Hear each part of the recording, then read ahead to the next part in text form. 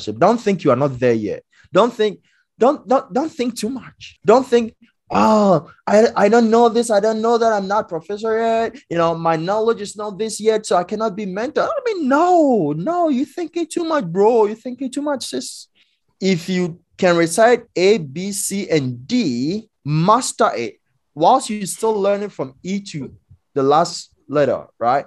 So master A, B, C, and D, and mentor others to also master A, B, C, and D. All right. I am laughing so hard over here because he's telling the truth. Like this is the truth. Like, I mean, he's using the alphabet as an example, but as he's saying, only learn A, B, C, D, I'm thinking about all the A, B, C, Ds that I mastered while I was still learning E through Z. You're listening to the Leaders Lab with Dr. Charity TV.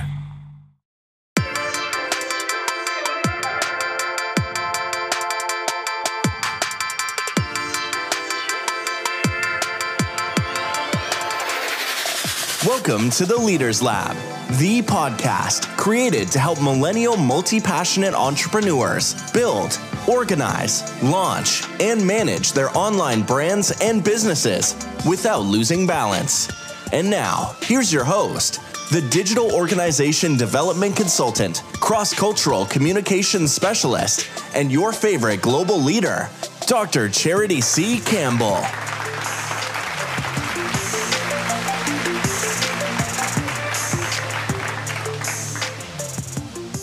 Of the Leaders Lab podcast. I want to say thank you so much for tuning in once again. Last week, we talked about the part 2 of Life After Doctor with my special guest and dear friend here, Dr. Frank Larbi.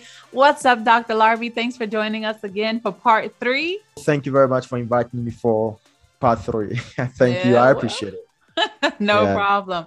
All right. So today, based on what we talked about last week we talked about being employable after graduation and how to find some work experience, but we didn't really go too much into the details of the different types of experience you can get pre-graduation.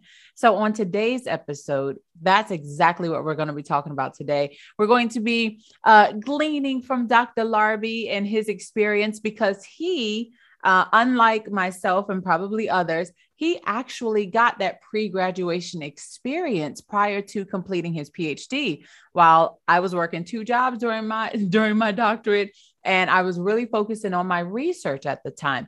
But I wish I would have had the advice and the recommendations that Dr. Larbi gave us last week about, using your own funds to go to conferences and just basically putting yourself out there before you even need to be out there.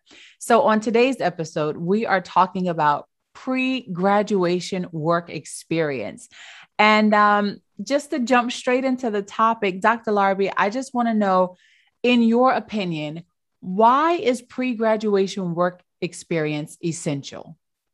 Thank you very much for this question. Before I start, I want to say hello to your viewers and your listeners.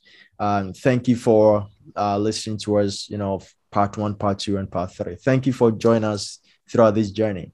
So coming back to your question, pre-graduation experience is very important because PhD, it's not just studentship program, it's a program or an area of your academic ladder that you have to put your experiences to practice.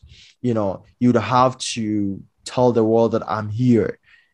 I have this, I have that. You have to connect yourself. You have to do things you didn't do during your master's. You have to do things you didn't do during your bachelor's, so you'd have to learn by practice. So PhD, I would say, is not theoretical stage of educational ladder. It's more practical stage. So you'd have to psych yourself very well that you're not just going to cleave yourself to research and academic work or coursework, but also you got to get into the field. So, and let me say this, I think I said on the first show, PhD, it's not, getting a certificate to go do something or sit in an office, just an office. It is time, or it is a level, a stage that you have to prove to the world that you are really, innovative and a critical thinker. All right. So whatever it takes for you to grab opportunities to practice, you have to do it. All right. So, PhD basically, main focused on research. If you want to be in academia, research, teaching, supervision. What else, can we say about that? Yeah, designing coursework, being a consultant for others and stuff. So these are what you should put on the table and practice how to design a course. All right. Practice how to teach in a classroom, practice how to supervise, practice how to do good quality research. So this is what you have to be doing. It's not just studying, learning, writing exams and passing, but it is a practicing stage. You got to put all the experiences, the classroom work, the theoretical works, and everything you've acquired to practice. Put them to practice. And if your supervisor doesn't open the door for you, you have to find ways yourself to get yourself engaged, to get yourself involved so that you not be left out. Mm-hmm. Now, there are 3 primary ways to gain work experience before graduating. And I know you're talking about getting practice. But the 3 primary ways to gain work experience before graduating, of course, number 1 is internships. You might be fortunate enough to have a paid internship, which would be great, but sometimes it's not paid. Sometimes it's just, you get paid it's like a back, what we call front load and back load. You get paid in the end with the experience that you gain. So if you're not like receiving that monetary gain and you're just like, well, I don't want to do that internship, think about the long run. Think about the experience that you can get. So the 3 types of ways is it's internship, mentoring, and volunteering. So we have internship, mentoring, and volunteering. And Dr. Larbi, last week you mentioned something about mentoring and holding workshops. Of these 3 primary ways to gain experience before graduating, which of these did you do? Did you do all of them? Did you do 2 or 1? Which ones did you do? Which one did I do? Do I even remember which one I did? Did you have an internship? Did you do any mentoring? Did you volunteer any places? Like, what'd you do? Okay. Volunteering for sure. I did a lot of volunteering work. Internship, well, it wasn't a basic requirement for PhD. It's not a requirement. If you're doing a bachelor's or even master's, probably you may be required to have an internship experience. But PhD is not really maybe it depends on the university. But in my university at our time, it wasn't a requirement. And recently, I heard from some of my friends who are still enrolled in PhD program that it's now a requirement. So. Yeah. So personally, I did, volunteering in the university. So I think last time on the first or second show, I said, whilst I was a PhD student, I organized, a couple of research workshops for the master students, mm-hmm. and even including the Chinese, they were able to come in and, learn something. So it's I wasn't doing it because I saw myself to be more experienced, teaching other people, but I saw it as way we can share knowledge and grow. I don't know it all. I was still in the learning process, so being able to gather a couple of students to share my ideas, get all the ideas as well. We put things together, try to develop what we know, shape mm-hmm. what we know, and enhance on what we know. So I did a lot of volunteering, and not only organizing research workshops and stuff like that. We also visited some schools, primary schools and stuff like that, to see how, teachers teach, and, how if we are researchers or if you're in a position of policy making, because don't forget, I said my major is education leadership and policy. And policy. So when you graduate, you can become a policymaker, or educational leader in any institution. So when we do all these field trips, we kind of learn how teachers teach, the curriculum they use and stuff, and how we can probably design a curriculum to suit certain level of kids and educate. So these are all sort of volunteering opportunities I involved myself in, and it helped me a lot. I learned a lot, and I impacted as well. And mentee, well, unfortunately, in my university, I had limited opportunity to mentor others. Well, I wouldn't say point of correction, not in my university, because some of the professors, supervisors were engaging their PhD candidates to mentor master students and even bachelor students, right? Mm-hmm. But with the sort of supervisor I had, I didn't have the opportunity, to mentor the master or bachelor students, So I didn't have the opportunity. However, I had friends, like most especially master students, who were always coming to me with their research and stuff, and I was helping guiding them. So I would say unofficially, I mentored a couple of people, but it wasn't official. That's why I'm saying it this way. Okay. So you were an unofficial mentor. Unofficial mentor. Could you still put it on your CV? Ooh, I think I have to.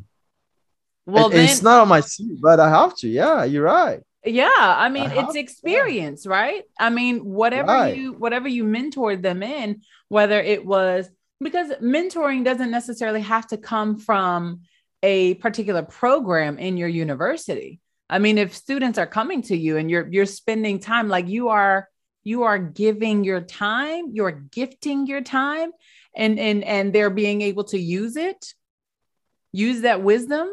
That's mentoring. That's mentorship. So exactly. Yeah, you're right, because it doesn't have to be an official appointment. No. With appointment letter handed over to you that, hey, you're a mentor or this, right. So you're right. Yeah, because I'm not saying this to, to boast or to, but I helped a couple of friends, to go through their thesis, and they were able to graduate successfully.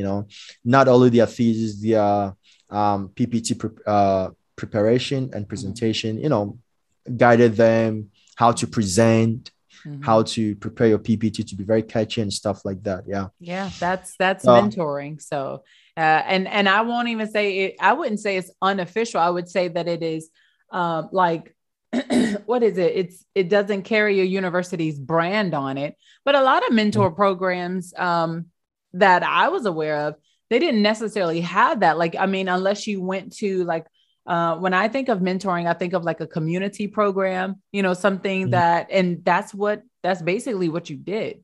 So, So we have to create opportunities for ourselves. All this I'm talking about, no one asked me to do it. And that's why I said that I wasn't handed any appointment letter to do this or to do that. It's willingly, because I wanted to learn. Yeah. And I say this, and I will say this again and again and again. Effective learning doesn't happen in the classroom. It happens outside the classroom, because the classroom is where we learn theoretical stuff. Outside the classroom is where we apply the theories we've learned in a classroom. Okay. So if you don't put yourself in a situation that you'll be able to apply the things you learn in a classroom, then all the theories you've acquired will go waste. Right. So the three things you mentioned, internship, volunteering, and mentorship, right? These are the three things you mentioned. My advice to all the listeners, whether you are a master student, bachelor student, or PhD student or candidate, please try as much as possible to put yourself in one or even three of them. Because let me tell you what, education takes chunk of our youthfulness. PhD program. I don't know what you're talking about. I'm forever young. I'm going to be forever young. It takes a chunk of your youthfulness, but I'm going to stay young forever. Exactly. I mean, this is a personal motivational statement, to feel good, but let's face the reality. Here you go with your exactly saying the opposite of what I'm saying. Exactly. Oh man, I wish I had time to explain this insider, but let me just tell you, Dr. Larby says exactly to things that's the complete opposite. So the things that he does not agree with, he says exactly. It's not necessarily sarcasm, but it's just, it's just enough to like really like make you be like, why are you saying exactly? It's the opposite of what you said. So I just had to say that. It's a defense mechanism, because when I say exactly and I come in with opposing view, when I say exactly, you'd be like, oh, he agrees with me. Like, you'd be cool. Yeah, he agrees. And I hate not him if you know him. So, not if you know him. If you don't know him, you'll be like, when he says exactly, you're gonna be like, oh, he agrees. And then he comes in and says the exact opposite. And you're like, you just said exactly. This is the total opposite of exactly. Like, what? So if you know him, when he says exactly, you're like, why? He's coming to argue. Why? Why are you even about to say? Anyways, okay. So back to what you were saying. He says education takes a chunk out of your youth. It does, because it's it's an investment. It's an investment of time. So thank you for adding that investment of time. Yeah. So listeners, education, as I said before, takes chunk of your youthfulness. And if you don't put the knowledge you acquire in education to effective practice, by the time you finish or you go through all these processes, all this journey of education, you'll be getting out of the system. Do you get me? So let's say like you're privileged to go through all the processes without pausing in between, from bachelor's, master's, and PhD. So if you go through all this, probably after your PhD, you're going to be like, like 26, 27 years, right?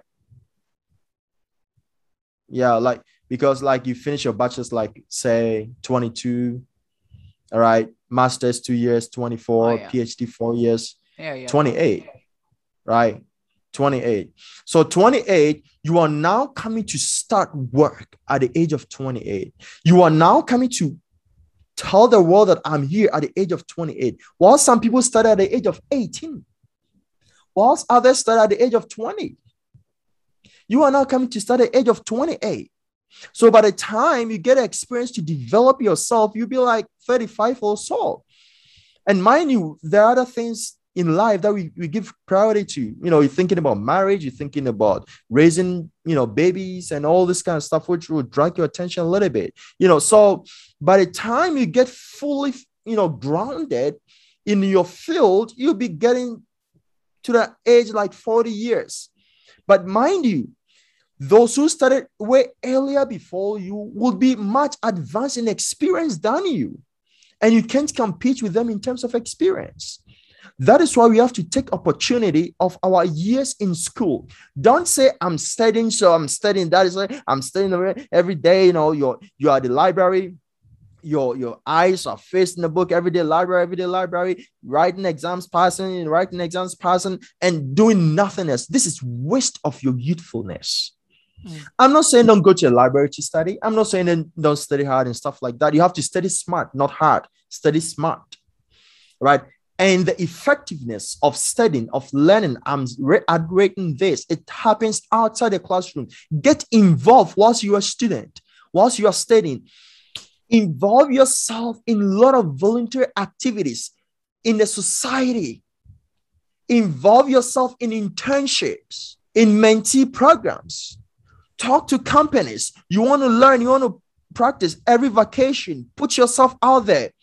Don't go sleep in your mother's sofa during vacations. You got to put all these experiences to work. Go out. If you need to sell things on the street to get experience, do it. Marketing, accounting, all these things, do it. All right. If you need to volunteer in a company to keep their their records, accounting records and stuff like that, even if they are not paying anything, my brother, my sister, you got to do it. All right. If you need to, don't think about making the money. Think about gaining the experience. Think about enriching your CV. Think about enriching yourself, placing value on yourself. That's good. And mind you, if you involve yourself from bachelor's, during your master's, your PhD, working here and there, you will not finish your PhD and write applications. You will not. Because by the time you finish your PhD, there are a bunch of companies you've worked with before. There are a bunch of companies your ideas, your wisdom or knowledge have probably impacted, or they've benefited from you one way or the other. So when you finish, or before you even finish, you just write to them, hey, I'm going to finish it. You'll be hired as soon as possible. So don't let the classroom cage you. Don't let the classroom be a bondage to you. Don't let the classroom be shackles around you. Free yourself. Study smart, but concurrently, you have to go out and work. Make good use of your youthfulness. Make good use whilst you're still young and beautiful. Make good use whilst you're still strong. Before you get to an age where you be thinking about kids, be giving out your full talents or gifts out there, thinking about how to pay your kids' schools, if you're thinking about this, that, so many things will be coming in your mind, and the world will not enjoy you. So whilst you are young and single, let the world enjoy you. Yeah, make great use of your time. And I want to interject here, because if I don't, Dr. Larbi forgets that this is actually a show for conversation. So he thinks he's on his show where he's the only one that's just talking. And I'm just like, Okay, so I'm just going to jump in here right now. Okay. Or else I'm not going to say anything on my own show. Good God. This is hijack. God knows.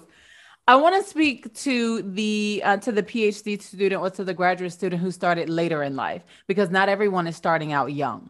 So to those of you who are, and I know there's so many of you who are listening to this podcast, and I appreciate that. I look at the analytics and I see your ages. I only have a few like 18 to 34, but most of you are much older. So I don't want you to only take what, Dr. Larbi is saying and be like, well, shoot, I missed all of those youthfulness years. You didn't.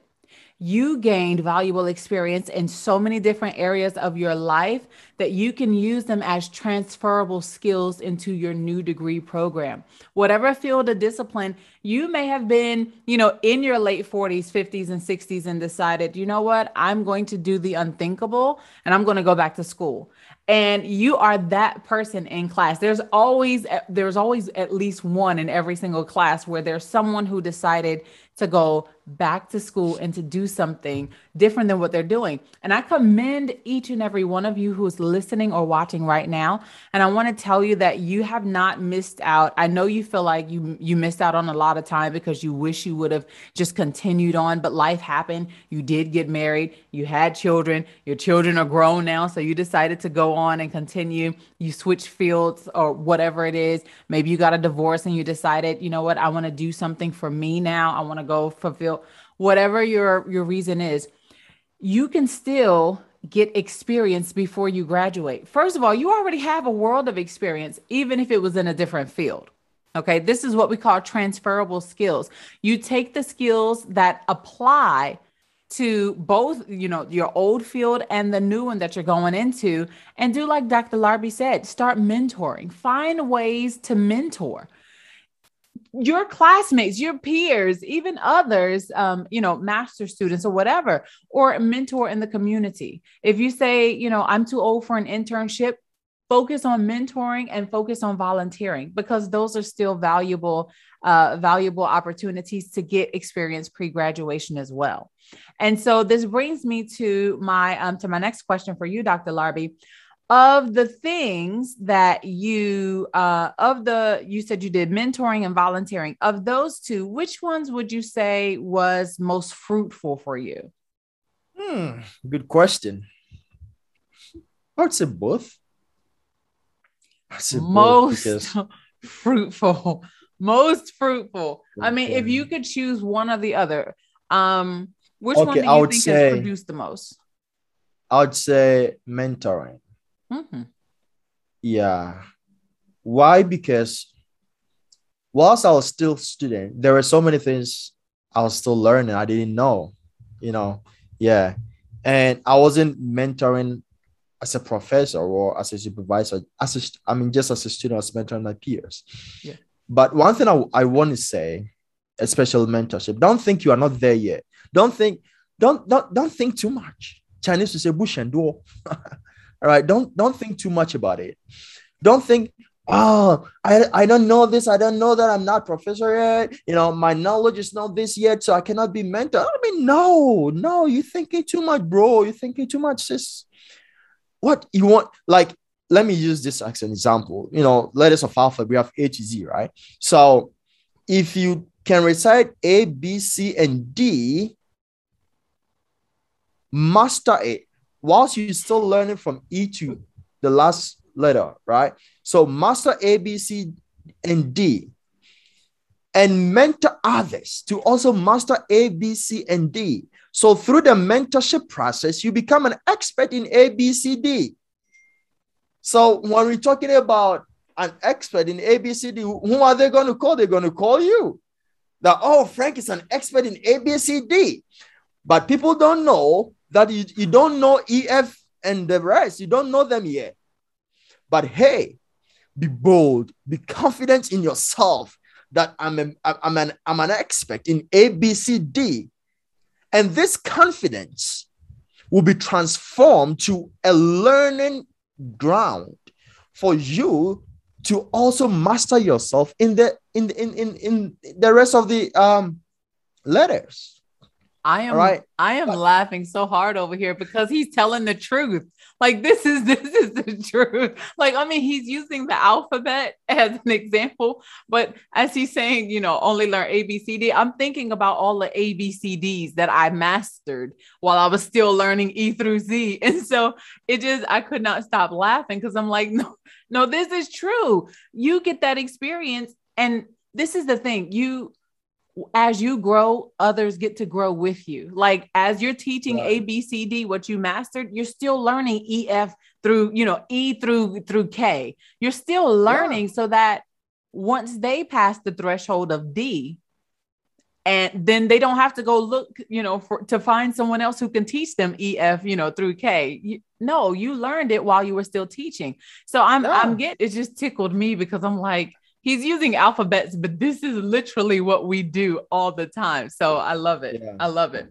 And let me give you a typical example. When I was in my bachelor's, back home in my country, I was very good in mathematics. I love math.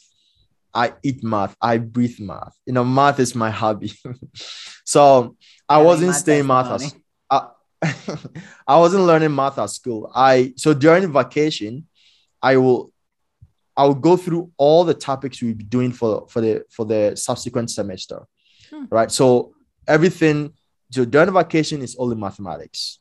So when school resumes, you will never see me studying math. No, you see me, learning other subjects, but not math. So and don't forget, I have already learned them. So, my peers, my friends, math was their problem. So I'll gather them and teach them what I've learned. Why do I do that? I do that to relearn, to master what I have learned. Because if I don't do that, I'll forget it. I'll forget because it will be like during exam to be like 3 months ago, right? So in order to keep updated, I'll be teaching my peers. And sometimes I teach them to understand more than even the teachers. And I was always on top of mathematics examination. In the first 3, you find me there. All right. During my PhD, learning research and stuff like that, one of the most difficult thing I was struggling to understand is research theoretical framework. Like, I didn't know how to get a framework, a theory to back up your research, how to define it, how to you know, set it as a foundation of your research, how to connect with your literature review, your research question, your methodology, and your result. I was totally confused about it. So I'm like, no, I mean, I have to, and theoretical framework is a key part of your research. Absolutely. If you don't have it, it's like your research is questionable. It would not even be passed. So I got on University of YouTube, thanks for YouTube, and I watched a couple of videos. I read a couple of articles from Google. I had a little bit of an understanding. I'm like, this is good. Let me organize a workshop on this.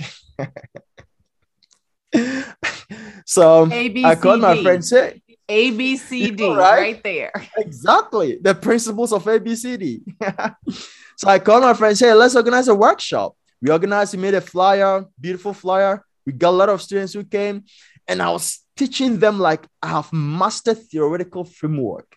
But meanwhile, I had about 60% understanding of it. All right. So I asked myself, what if they ask me critical questions?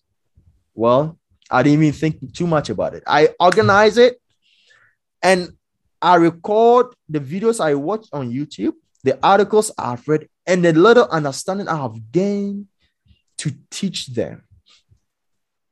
And believe you me, those people who came to that workshop were so much pleased with the information I shared with them. But with that little knowledge I gained, I was able to solve their problem. And guess what? Afterwards, people were always rushing to me. Frank, I have a problem with this. I have a problem with this. I have a problem with this. People were even coming, from different majors, from economics, from different majors. They were coming in with their research. And that pushed me because I didn't want to embarrass myself. I gained a good name on campus, because of that. So if anyone has a problem, go to Frank. If anyone has a problem, go to Frank. So I didn't want to embarrass myself. Yeah. And I had to put pressure on myself to learn more, acquire more, and share more. And that is how I was able to develop my research potency. I didn't grab most of this knowledge in the classroom. I grabbed it by practice. That's good. That is why I say I have 3 rules. First, practice. Second, practice. Third, practice. Oh, okay. So makes better. All Practice 3 rules are the same. Practice, better. practice, practice. All right. Exactly.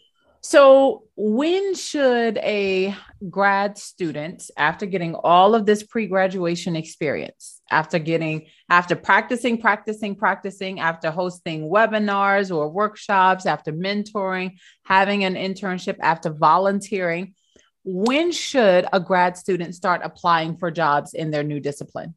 Start applying for job as a student from first year. First year, first semester, start applying for jobs. I wasn't expecting that. Why the first year, first semester? I mean, they don't even have the experience at that point. Let me throw this out there. I know people will not be happy to hear that, but that is me, man. I hit the nail on it head. I don't say things to please people, but you'll be a fool to wait till your graduation time before you apply for jobs. You'd be a fool to do that. Why? And try to keep the answer, if possible, to less than a whole dissertation. Okay, so let's try to be timely if possible. Okay, so why? I'll try my best. All right. So first of all, I say start applying for jobs first year, first semester when you're enrolled in a program. Before you get enrolled in any program, you should learn or read about job availabilities of that major. So for example, if you're reading economics, you should know what you're going to do with the knowledge you've acquired with your certificate. So if someone asks you, what are you going to do with economics? I don't really know. I'll see. You're very stupid to say that. You don't know what you're going to do with economics? And you got enrolled? You don't know what you're going to do with education? And you get enrolled? Don't be dumb. All right? So before you get into the program, read about it. What can you do after graduation? What can you do with a certificate? So having this knowledge and having all this awareness, immediately you get enrolled. You start applying to companies or to industries or to institutions within this field or within the field you are enrolled in. So what I mean is internship, attachment. So you start applying right from the first year that I'm enrolled in this program. I would want to have an internship program or an attachment with you during our summer vacation. You don't wait till summer vacation. Let the company know that you are there. They're not going to respond to you. Push, because most of the companies will probably get a lot of applicants and stuff like that. So if you start early and keep pushing, they'll be like, who is this guy? Let's give him a try. But if you wait till last minute, you'll be frustrated, you'll be confused, you'll be bewildered. All right. You will not see opportunities, but when you start early, that is how you will see greater opportunities. So start applying right after you get enrolled for internship opportunities. And when, you still say, classes and stuff like that, still be going on, but let them know that during winter vacation, during summer vacation, you are available for them. So even whilst you're still in school before vacation, you may be going there on weekends, just to help them with one or two things. But experience. And that's all you have to do. Yeah. Yeah. So you do the first year, second year, third year. By the time you graduate, you probably might have worked with about 3 or 4 or 5 companies or industries or institutions. Okay. If you really give out your best, 1 or 2 of them would like to maintain you. Yeah. Agreed. Yeah. Wow. Well, ladies and gentlemen, this has been so full of such great information. And once again, we want to thank Dr. Larbi for coming back for the third part of life after doctor. But today we're talking about life before doctor, getting that pre-graduation work experience. And so again, Dr. Larbi, thank you so much for joining us again. We appreciate you and all of your wisdom. Do you have any? I honestly, I don't know if you have any additional words to say. You said so many great words, but if you have any last words, 60 seconds or less, what would you share with our audience? 60 seconds or less. Okay. That's really a great challenge, but I'll pick it up. So finally, what I'm saying to end this show is that, my fellow brothers and sisters out there enrolled in PhD program, you have great potentials. PhD, having a title doctor attached to your name comes with a lot of great opportunities and, chances and stuff like that. But one challenging is the title should go along with what is here in your brains. If you have the title in your brain, your head is empty. It's a shame. It's a disgrace. Amen. To yourself, to the certificate, and to the institution. All right. So try as much as possible not to be a shame or a disgrace to the doctorhood. Let us protect this title. Let us make it lively. All right. Yeah. So again, you have to read more, learn more, read outside your comfort zone, or read outside some of your field. Get more knowledge. Watch the news. What is going on? Be current. All right. We have technological advancement. You have to try as much as possible to gain technological knowledge. You are not majored in IT, but you have to gain technological knowledge because they will all help to expedite your work or to help you to work with smartness. Yeah. And what I always say, my slogan is work smart, don't work hard. All right. But in everything, in all things, in a nutshell, have a dream, have a vision.